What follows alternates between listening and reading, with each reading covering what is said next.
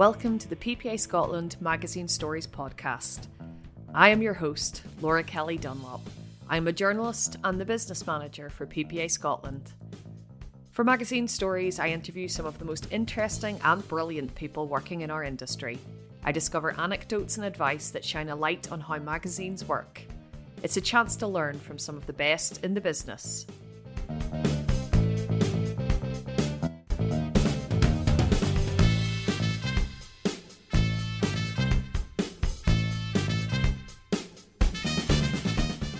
For this edition of Magazine Stories, we're very lucky to have nabbed some time from PPA's Chief Executive, Barry McElhenney, in his last week in that role.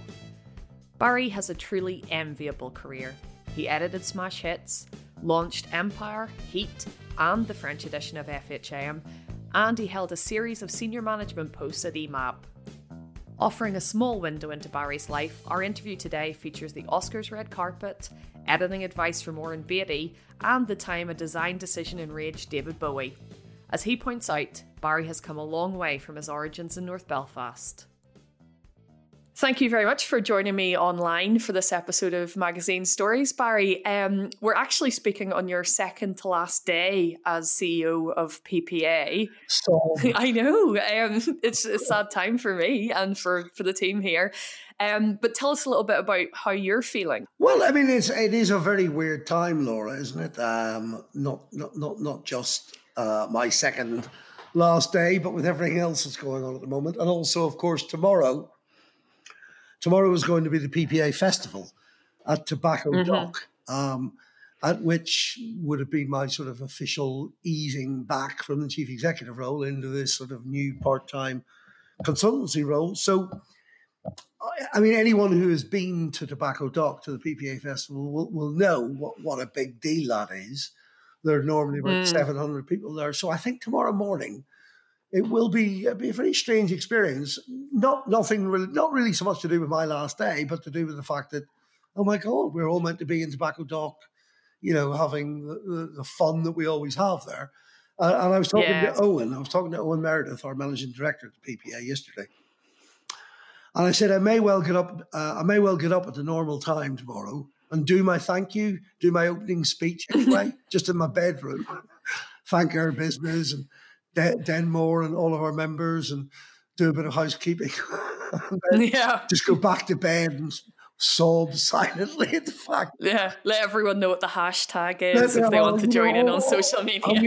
We had such a show lined up, but I guess if I've learnt anything over the last 10 years in the PPA job, it has always been to sort of accentuate the positive, without closing one's eyes to the reality.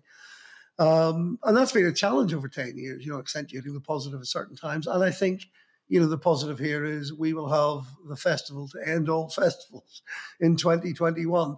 And we've just got to focus, I think, at the minute on getting through this safely and getting out the other side and regrouping and starting again, really. And I'll still, very much be there at the festival next year, but thankfully, to be honest, I won't be the person getting up for the 11th year in a row and telling you where the toilets are. Yeah, indeed. And you've mentioned a little bit there about accentuating the positive. Yeah. How has PPA been responding to the coronavirus pandemic? I think, like everybody, we've done a fantastic job, in really difficult circumstances. So I suppose the first thing we thought, like everyone, was what are we going to do with our staff? Are we going to be okay? Where are we going to work? And when it became obvious that we could no longer work at the office, making sure that everybody was equipped at home and was safe at home and was able to have the technology available to be able to produce all the things that the PPA, carries on producing. So there was a sort of internal exercise, and then I guess externally striking that balance, really, which again is something that we're used to doing between being there for the industry as the industry body, but without getting in people's way. So there was probably a period, the first week or two, where the last thing we reckoned that people wanted to hear was, hey, it's the PPA here. The festival's not happening this year. So we sort of stepped back for a week or two while people dealt with the severity of the first 10 days, let's say. And then as time has gone on, have started to emerge a bit more. We have a hub coronavirus hub for all publishers to access and look at. There are a lot of meetings, as you can imagine, going on behind the scenes about supply chain, about advertising. And then there's also just, yes, our own activities. So we started up a thing called, we used to do a thing called PPA Live, where I would, in the flesh, interview leading lights in our industry. We've resurrected that online. And I did an interview last week with Paul McNamee, editor of Big Issue, and we had, 130, 140 people in the room, so to speak. So all manner of activities. But I guess the underlying message is we'll get through this together. There will come a point where it will be back to some kind of normal, and the PPA will be there for you as soon as that happens. Excellent. So I'm going to leave behind the kind of the moment that we're in, as it were, for a little while to go back to what is our normal Magazine Stories chat.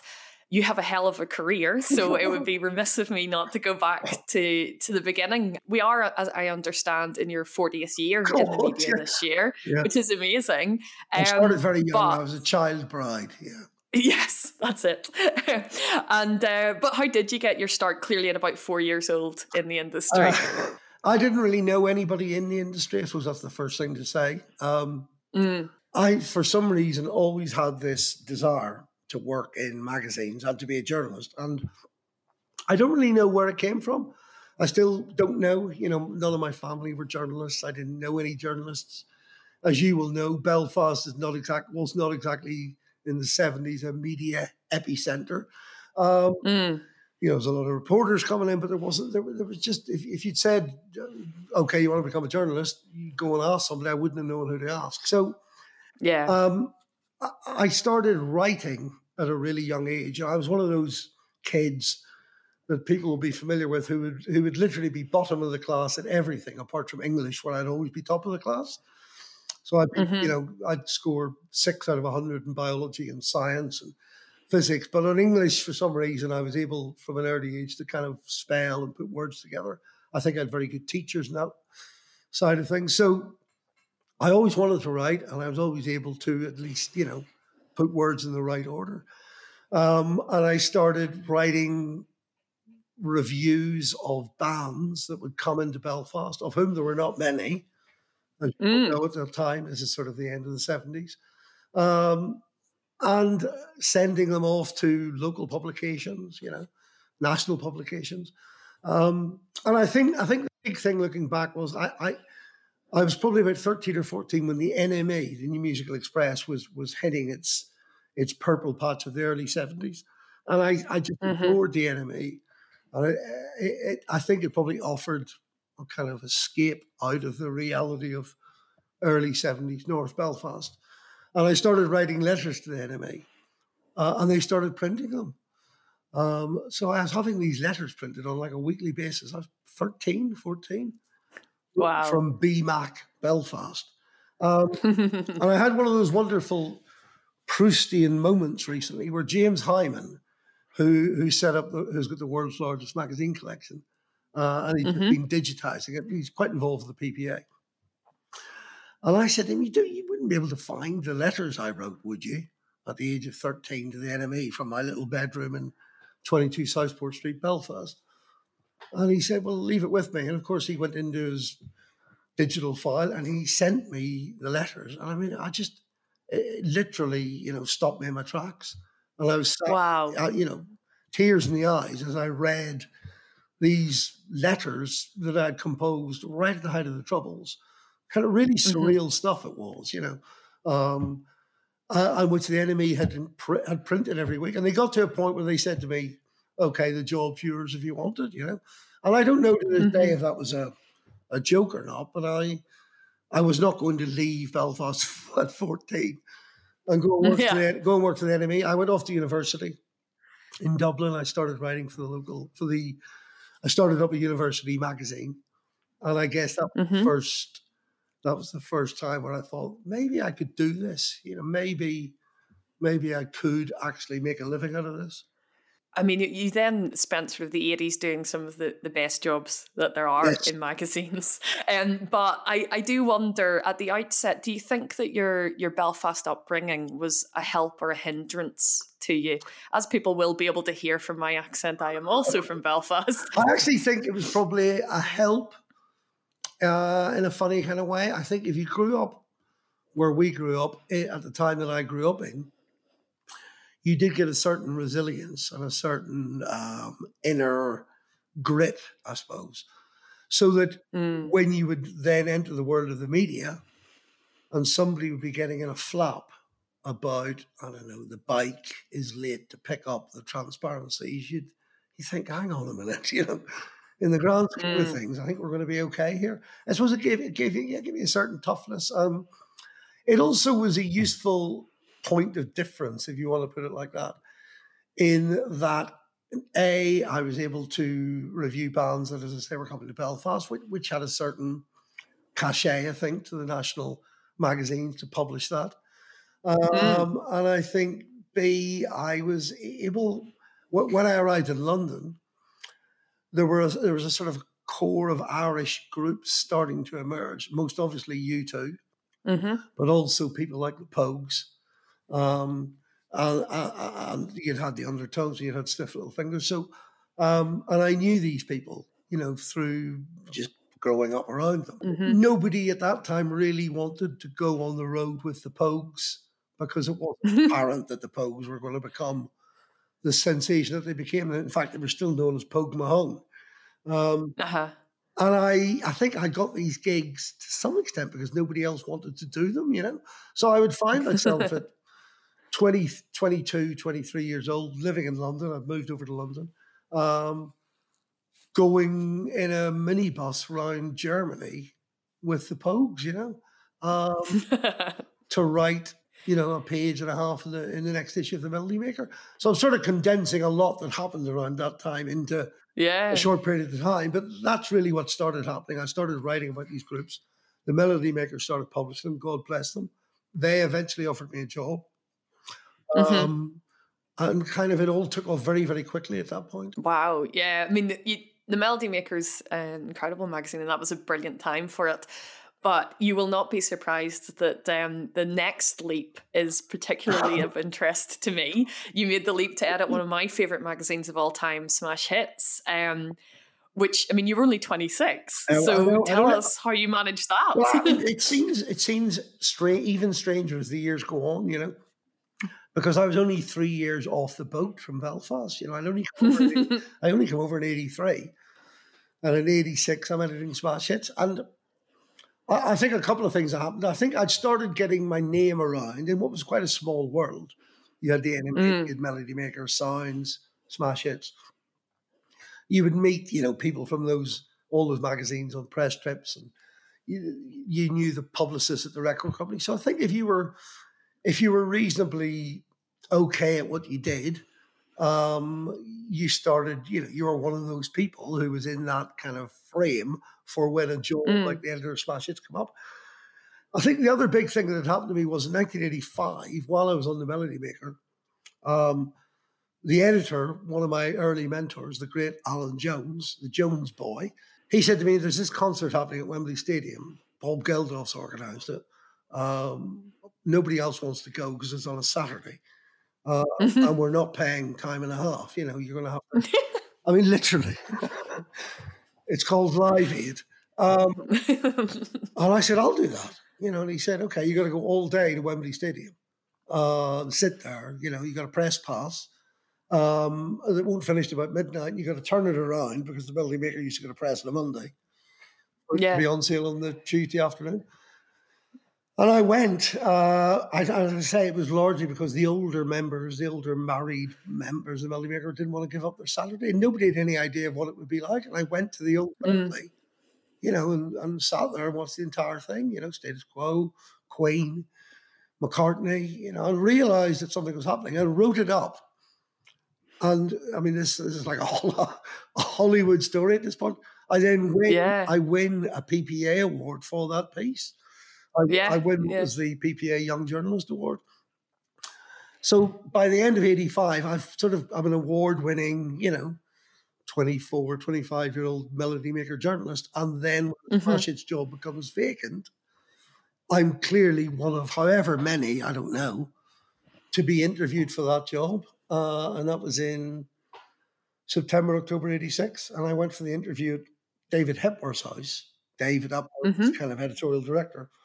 And it was all very cloak and dagger. It was a Sunday evening, and I was almost driven there in a blacked out, marina almost. But it was like nobody must know, because at the time I'm still working for the opposition. Yeah. And I remember doing the interview, and I remember going back to my partner at the time and saying to her, "Well, that's that. I'm never getting that job. That was a disaster." And a week later, they're going to be up and say, "Would you like to come back in again? And we'll talk terms." And I don't know, as I say, to this day, I'm still too frightened to ask them in case they take it away from me. But I don't know if it was like Hollywood, I suspect, where, you try to get De Niro. You can't get De Niro, so you get Pacino. And if you can't get Pacino, you try for Joe Pesci. And I don't know. I think I might have been Joe Pesci. It might have been a couple of people. I don't know. I never asked. They called me back in and they said, "We'd like to offer you the job as editor of Smash Hits." And I was like, "Oh my God." It is. I would like to point out, though, that that phrase, the phrase "I'll do that," is very much. It's like one of the cornerstones of making it as a journalist, I think, is that phrase, "I'll do that." That is my entire career is also based upon a couple of moments where I said, "I'll do that." It's exactly that. I mean, both with Live Aid, with everything really, with everything, just saying, "Yeah, I'll give that a go." And to some extent with the whole job at Smash Hits, I always say to this day, I wouldn't have hired me, There was something about me that they liked the look of, and I didn't probe too deeply. And was I hopelessly underqualified and inexperienced for it? Absolutely, But that sort of give this a go, and being surrounded by some brilliant people really helped. But I remember just one final thing about the interview. Because Dave Hepworth, who I probably learned more from than anyone over the last 40 years. Dave's theory was always, what makes a magazine editor is not what you put in the magazine, it's what you leave out. It's all about editing. It's all about what doesn't go in. And I still remember to this day at the job interview, he said to me, so we're putting together an issue of Smash Hits. I was like, yes, what's he going to ask? And he said, it's an 8-page issue rather than the normal 100 pages. Whoa. What goes in? And I just remember thinking, I've got no idea, And this is like having to think on your feet. Of course, it's a brilliant question to ask anyone at any time because it makes you focus absolutely on what are the absolute essentials of this magazine. And in the Smash Hits case, it's the front cover, the posters, the song words, maybe the RSVP page, maybe the letters page. It wasn't the 3-page Q&A with John Bon Jovi, important though that might have been, Pretty important to me, to be honest, Barry, but yeah. So I was going to say Robert Smith, and I thought better. I must have got it right, but it's a question I ask people to this day, what would you put in if you only had 8 pages? I mean, Smash Hits, you pioneered an irreverent style of music journalism, sort of constantly cocking a snook at any of the kind of perceived pomposity. How did you cultivate that atmosphere for journalists and for the magazine? I think to be fair, it was already there when I got there. I mean, it was already, Smash Hits had been going for about 7 years when I arrived. And you had some of those key people. It certainly accentuated on my watch. And again, largely because of the people I brought in. So people like Sylvia Patterson, Chris Heath.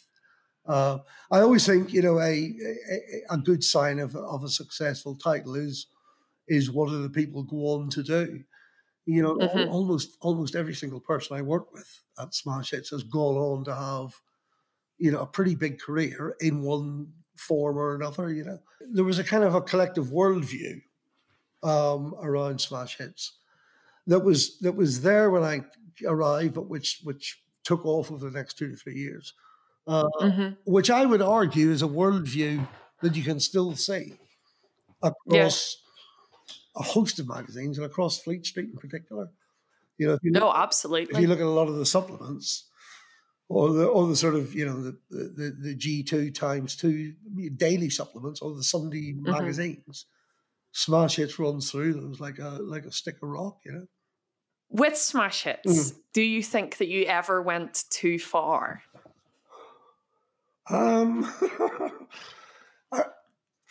I remember we did the problem with Smash Hits, or the challenge with Smash Hits, would be when you come up across the big beasts, if you know what I mean.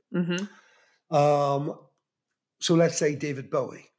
Yeah. So David Bowie, obviously, if you can imagine David Bowie, you know, I was editor of Smash Hits from 86 to 89. So by 1986, David Bowie's already had, you know, 5 careers. You know, he's already David Bowie. You know, his place in history is secure. You know, so but the people around David Bowie, and obviously the record company in particular, would always want David Bowie to be out promoting his latest album. You know, which in the late 80s, I suppose, would have been heading towards sort of Glass Spider.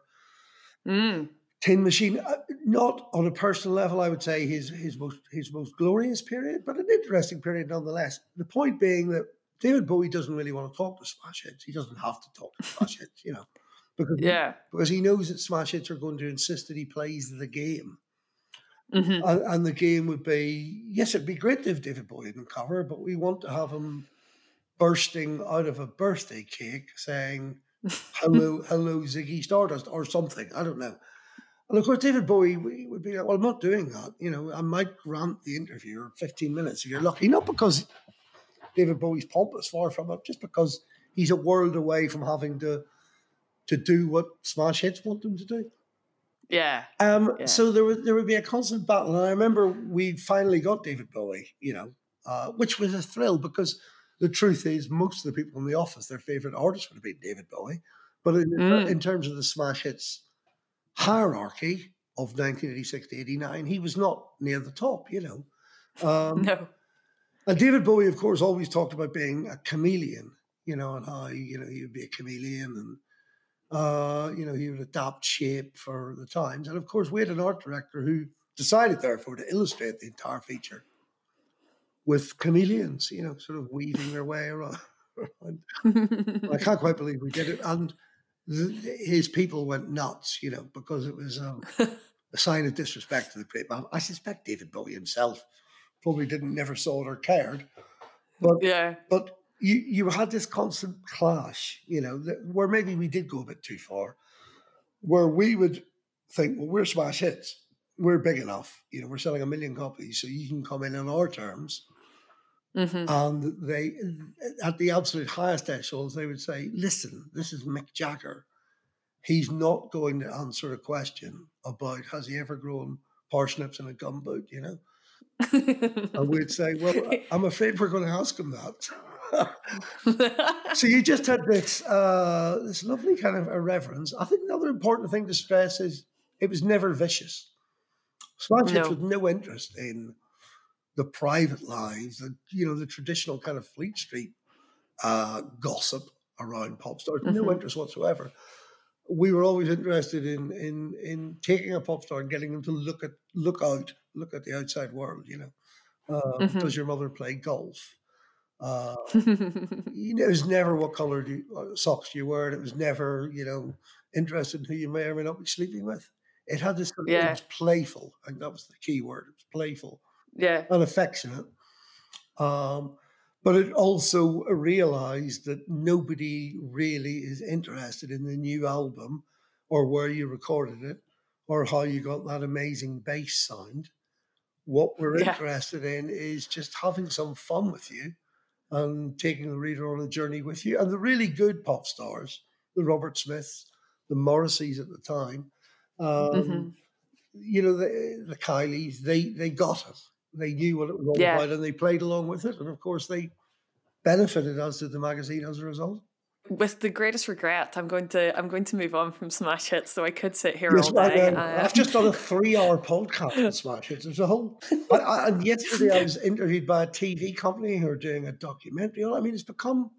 I remember talking to James Brown, former editor of Loaded, and James saying he makes more money now out of having been the editor of Loaded 25 years ago than he did when he was the editor of Loaded. And it's a bit like Smash Hits, not making money, but I am asked more about Smash Hits now than I was when I was editing the thing 35 years ago. Basically, what's happened is all of the kids like me that it was their first magazine subscription are now all journalists. We were all inspired to go out and ask cheeky questions of people. Anywhere I go in the world, when I do my PPA talks, and I try to interest people in the PPA, and they're mildly interested. I talk about FHM and Empire, and they perk up a bit. And then my Joker card, when I can see them falling asleep after lunch at some conference in wherever, literally anywhere in the world. And I say, I used to be the editor of a magazine called Smash Hits. Instant, a purr goes up around the room. People are suddenly listening, It's on a minor scale, it's like you're in the Beatles 50 years ago. That's all people want to talk about. I don't mind. I'm happy with that. Yeah, but not a lot of people get to have been in the Beatles or to have edited Smash Hits, so it's not a bad thing. Very proud and happy to have done it. You mentioned Empire then, and of course that was the next thing, was being the founding editor of that incredibly much-loved title as well. But I'm interested what your vision was for the magazine at the start. It was really simple, actually. It was two things. It was a movie version of Q. So Q magazine had launched in 86 by the same company, EMAP. So the pitch to me, and the pitch that I then used to recruit people, and the pitch to the readers was, this is like a film version of Q. And then the sort of more universal remit was, this is a film magazine that is going to help you spend your money on a Friday night wisely. And all film magazines up until, of course, when I went for the interview process, a guy called Tom Maloney, who was the managing director of EMAP, said, we want you to come off Smash Hits and we want you to become editor of the film version of Q. And I said, I don't know anything about films. In fact, I can't even say the word films. I don't know anything about films. And he said, that's why you'd be perfect for it. Now, that gives you a real insight into what it was we were trying to do. We wanted a magazine that wasn't put together by film buffs.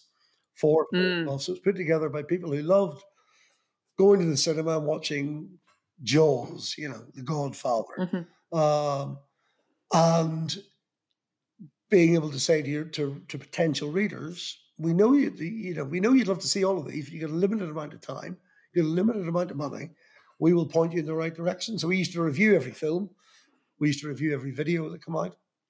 And I remember just before the magazine started, The Guardian rang me up. There was a PR piece on it, and they said, "What's your favorite film?" And I knew what the right answer was. The right answer is always Citizen Kane. You always have Citizen Kane, or possibly Metropolis by Fritz Lang. And just to kind of put our stall out, I said The Great Escape, because The Great Escape is not really my favorite film, but it's the type of film that the type of people who we're going to get Empire, they would get why I was saying that. It's a populist mass, Christmas Day, family together, whistling along with the theme tune, So we were very different from the start. And we were lucky in the sense that nobody saw it coming. The existing titles, Time Out and Sight and Sound and Film Review, I think, thought, who are these Smash Hits upstarts, suited us. And kind of by the time they wised up, we were selling 100,000 copies. Did you face any teasing issues? You basically, nobody in Hollywood had, to some extent, had heard of Great Britain, never mind heard of Empire, So this is before the same day release, This is when movies would be released in America, and then 6 months later they'd be released in Britain. So for the first 2 years, probably, it was just this slightly depressing series of visits. Quite fun actually, going to Hollywood, obviously, but turning up every 3 months or ringing them and trying to impress upon them that that number one, Britain kind of mattered in terms of box office. Secondly, that there was this magazine called Empire that actually was starting to sell quite a few copies. We also, I think it's another, I think, key learning, as they say, for anyone, is that we had no access. We were never going to get to interview Jack Nicholson because he'd never heard of us. And therefore, we had to be really inventive because we wanted to put Jack Nicholson on the cover. So we would get Tom Hibbert to write, 50 things you never knew about Jack Nicholson. And of course, that was in many ways far more entertaining and far more on brand, although we would never have used that ghastly expression then, than an interview with Jack Nicholson waffling on about his latest film that nobody was going to go and see. And then Hollywood, in turn, started to realize, well, if we don't want these kind of loose cannons doing this kind of piss taking of Jack Nicholson. So we better let them speak to him. And we started gradually to get access. You do mention it, the kind of the difference there, or point out the difference there between the kind of pop stars and the Hollywood stars, and there is a massive difference between the people around those groups. It was, I mean, I remember somebody saying to me, Hollywood is like the music industry with 3 noughts or 6 noughts added on. It was such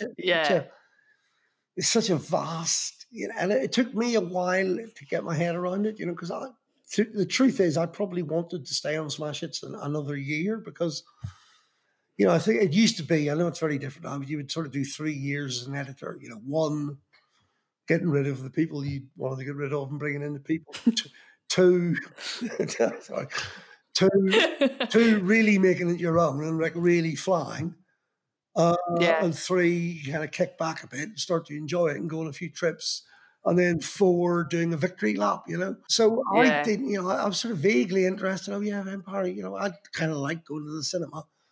But it took me a while to fully understand just a lot of the nonsense just that goes on, in Hollywood. And again, I was still quite young and I was relatively inexperienced. I just edited Smash Hits. But you would also find yourself, in the most unique, amazing positions because you were the editor of Empire. So even though they'd never heard of us, we would apply to get press credentials at the Oscars. So off I went, to the Academy Awards, 1990, 30 years ago. And again, because you're not a threat, because you can sort of get in and around everywhere, so I would just stand there and on the red carpet, and watch them come past, Nicholson, Warren Beatty, Angelica Huston, Kevin Costner, just this sort of, wow. And it's the first time I've ever heard the question, who are you wearing? That was the first time I ever heard that was at the Oscars. And usually actresses would stop and say, oh, this is Giorgio Armani, whatever. And you started to get a sense of the scale of this world, And I did that for 3 years. Highlight or low light being when I was at a party somewhere in central London and ended up with Warren Beatty. Warren Beatty, one of the most boring men I've ever met. I hate to disappoint people. Started lecturing me on what we should be doing with Empire, what I should be doing with the magazine, because by this point it had started to become a bit of a thing. Wow. And I thought, I didn't tell you how to do that terrible acting routine you did in Ishtar or whatever. But anyway, it did turn the head after a while. I did 2 Oscars, two Academy Awards, and I did, Cannes every year. And it was, looking back on it, absolutely fantastic. I cannot deny it. And I did it for 3 years and moved on in about 92, 93. I actually have to confess that I didn't realise you'd also been the launch editor for Heat. I don't talk about that one much because it didn't work that well at first. I mean, but that is interesting. I mean, it eventually sold incredible numbers, but at the launch, would it be fair to say it was a bit of a disappointment? Yes, it was about 6 weeks away from closing. Yeah, I mean, I did Empire till about 93, and then I sort of was like managing editor, managing director, publishing director. I moved across into I guess, the management side. But again, at EMAP, there was a very thin line between church and state. It was all a bit blurred, and you were expected as an editor to understand the business end of the operation and vice versa, you know. So I was probably more launch director of Heat rather than editor. So I headed up the project. So I was managing director of Project Heat. I can't even remember what Project Tyson it might have been, Project J, all of these different names. So I was responsible for taking it from idea to launch. And yeah, I mean, without going into all the detail, this is now 20 years ago, 98, 99. Heat was very much meant to be and modelled on being a British version of Entertainment Weekly.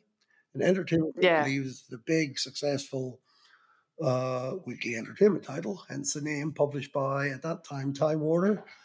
And I seem to remember we almost did a deal, I think, at EMAP with Time Warner to publish Entertainment Weekly on license. Anyway, it turned out we didn't do that. We did our own thing. And it was a huge launch. You know, it was predicated, I think, on selling, let's say, 250,000 copies a week in order to justify the amount of money we spent on it. And it was pretty apparent within the first few weeks we were selling more like 40,000, 50,000, i.e. 200,000 a week short. That's like 800,000 a month short. Times £1.50 times whatever.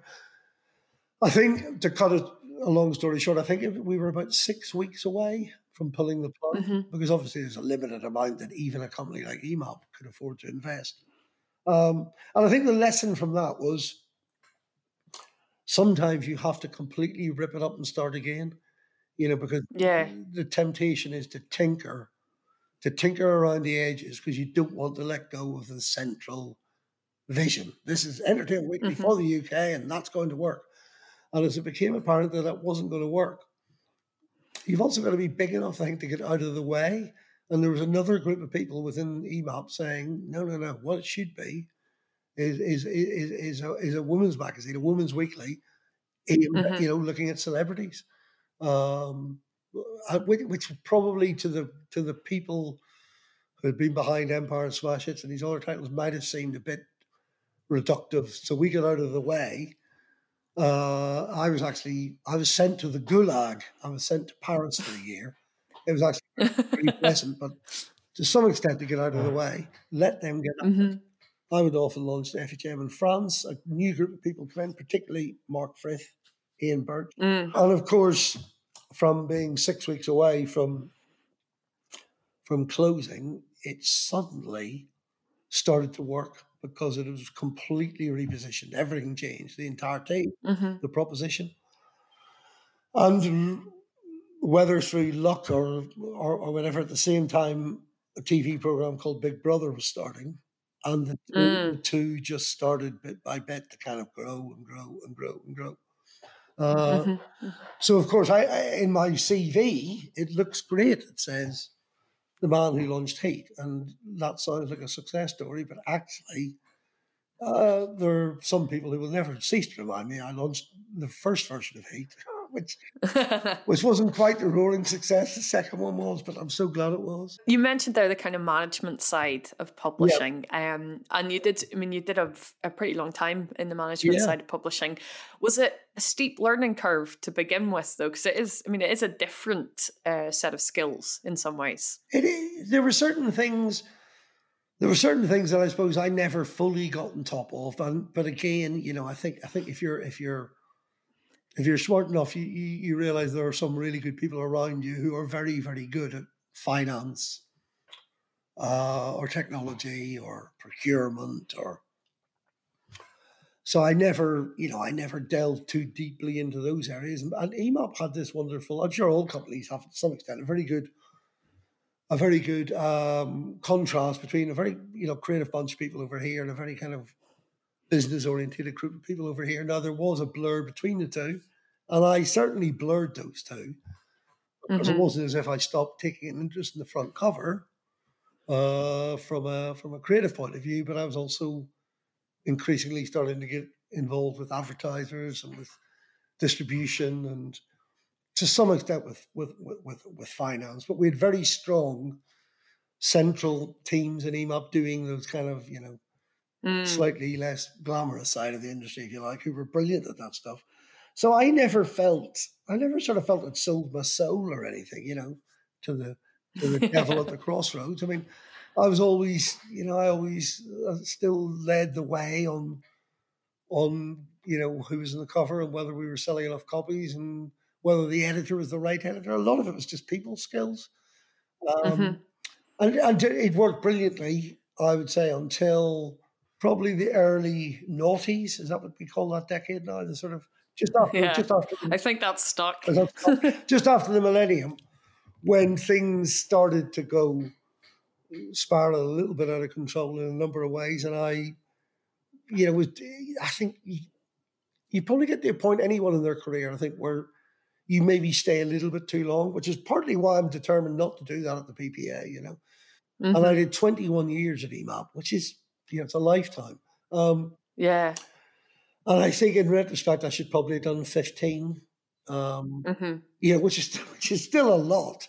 But there's only so many times you can reinvent Q, or there's only so Mm-hmm. many times, you can work up, you can tinker with the back section or the front pages, um, and it was wonderful. I do feel incredibly blessed. I'm looking back a lot now because I'm doing a lot of these interviews because of where I am and about to move on from the PPA. And the Mm-hmm. overwhelming feeling is gratitude and, oh my God, how lucky was that? To have been Yeah. part of that incredible ride. You mentioned PPA there, and we've talked a little bit about how you're feeling about moving on. But what would you say, looking back, are your proudest moments in this job? I mean, when I arrived in February 2010, and it was not in the PPA was not in good shape. Mm-hmm. And again, without dredging over all the detail, there'd been a man called Ian Locks who had run the place very well for about 20 years, 15, 20 years. Mm-hmm. And I know Ian, and he'd done a very good job and kept it very stable. And then there'd been somebody else who had come in for 15 months. It tends to happen when the tenure only lasts 15 months. It hadn't gone well. So Mm-hmm. I suppose the first thing that I was most proud of, I guess, was keeping it going. Really, I mean, one forgets because Mm. 10 years ago, the first 6 months and most of 2010, looking back on it, were trying to bring people back into the fold. It's a Mm-hmm. membership association. It only exists if the members want it to exist. And we had certain members at that time who just sort of had enough of it. So part one was keeping people in, kind of circling the wagons, and then I think I said what I'm proudest of is bringing everybody together under a new umbrella. Mm. That's really been the message of the last 10 years. Now that manifests itself in some obvious ways, like the festival and the award. Mm-hmm. But I mean, underneath it all, I like to think the industry, as I depart from that role, is more united and together than it ever Mm-hmm. was. And thank God, because with something like COVID, but not just with Yeah. COVID, with other existential threats to the industry around digital advertising and around the supply chain, uh, Mm-hmm. we couldn't keep going if we were fractured the way we'd been 10 years ago. Yeah. And we take it for granted now that at relatively short notice, the PPA can get, the top, the 10 chief executives of the top of the big 10 biggest companies into a room under a PPA umbrella to talk about anything. That was not Mm-hmm. the case in 2010. So I'm probably proudest of the fact that I've left it, I think, in a more united form than it's ever been. And more generally, I mean, after 40 years, what is the best thing, do you think, about working in magazines? When I do my talks, to students, Mm-hmm. I get very enthusiastic, as you know, because why wouldn't you? And I always say to them, look, if you want to go and earn a load of money, go and work for, I don't know, a hedge fund or one of those businesses that we don't really understand how they work and it all looks a bit dodgy, you know.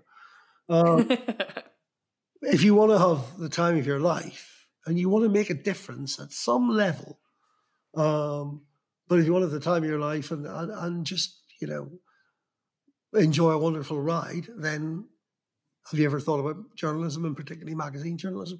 Now, I know that that's me, and some people would say that was a golden era, and to some extent, there were certain things about it that are harder now. But I still think that at a basic level, the fun you can have and the creativity and the freedom and just the opportunities you get to do the most astonishing things are still there, you know. And I Yeah. don't. That's not just me and my old mates, you know. I constantly talk to new editors coming in and new groups of people, and 30 under 30, and I go out and talk to journalism students, and I can tell when I go out and do those classes, those three over there are the ones who are going to make it and have a fantastic run. You know, and it's still there. It's harder and it's smaller and but it's still there, and we still need really bright, creative people. You know. What is it then about the three over there? Is there you know, something that kind of marks people out? Yes, it's a curiosity more than anything. I think the single most important thing, the single most important quality I'd be looking for when I go out and do those talks or as an employer is curiosity. You know, if you get people in, they typically don't really bother, they don't really care how the world works, or then, you know, go and do something else. I think you have to have a kind of, how does that work? What's that all about? What's he like? You know, a sort of nosiness to some extent. Yeah. People watching, you know, what makes things tick on a slightly left of center worldview, you know. And just the very fact that they're usually the three who come up and talk to me at the end says enough, you know, because they're putting aside their natural reticence or slight shyness or embarrassment to think, okay, here's the guy from the PPA. He used to do this, this, and this. He's probably worth talking to. And at the very least, he's going to be able to give me an address to get work experience on Vogue, which is what they usually want, you know. And that's fine. That's absolutely fine. You know, we all start somewhere. So it's a curiosity and a kind of a slight pushiness, a restlessness, you know. But yeah, I mean, I'm not blind to the changes, you know, because I've lived through it. But I do still think it's absolutely a career and a life worth following. I can't let you go without asking you what your ambitions are for the future. As you know, I am badgering you for that book that I feel is there somewhere. But what in fact are your ambitions and not my ambitions for you, Barry?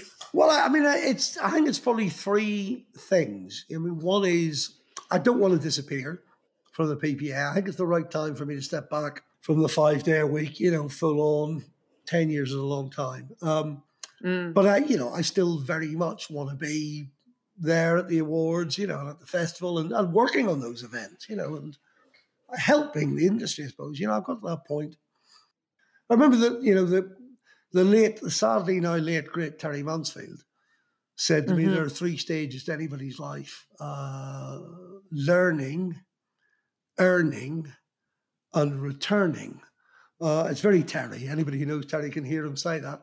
And there's a point that you do get to a certain age, you know, and I have just had a significant birthday, and it wasn't my 40th, or the one after, where you do start to think about, okay, I've got all this experience, I've done 40 years, we're incredibly lucky. How can I start to give that back? You know, and I don't mean in a charitable way, in a kind of useful, practical way. How can I?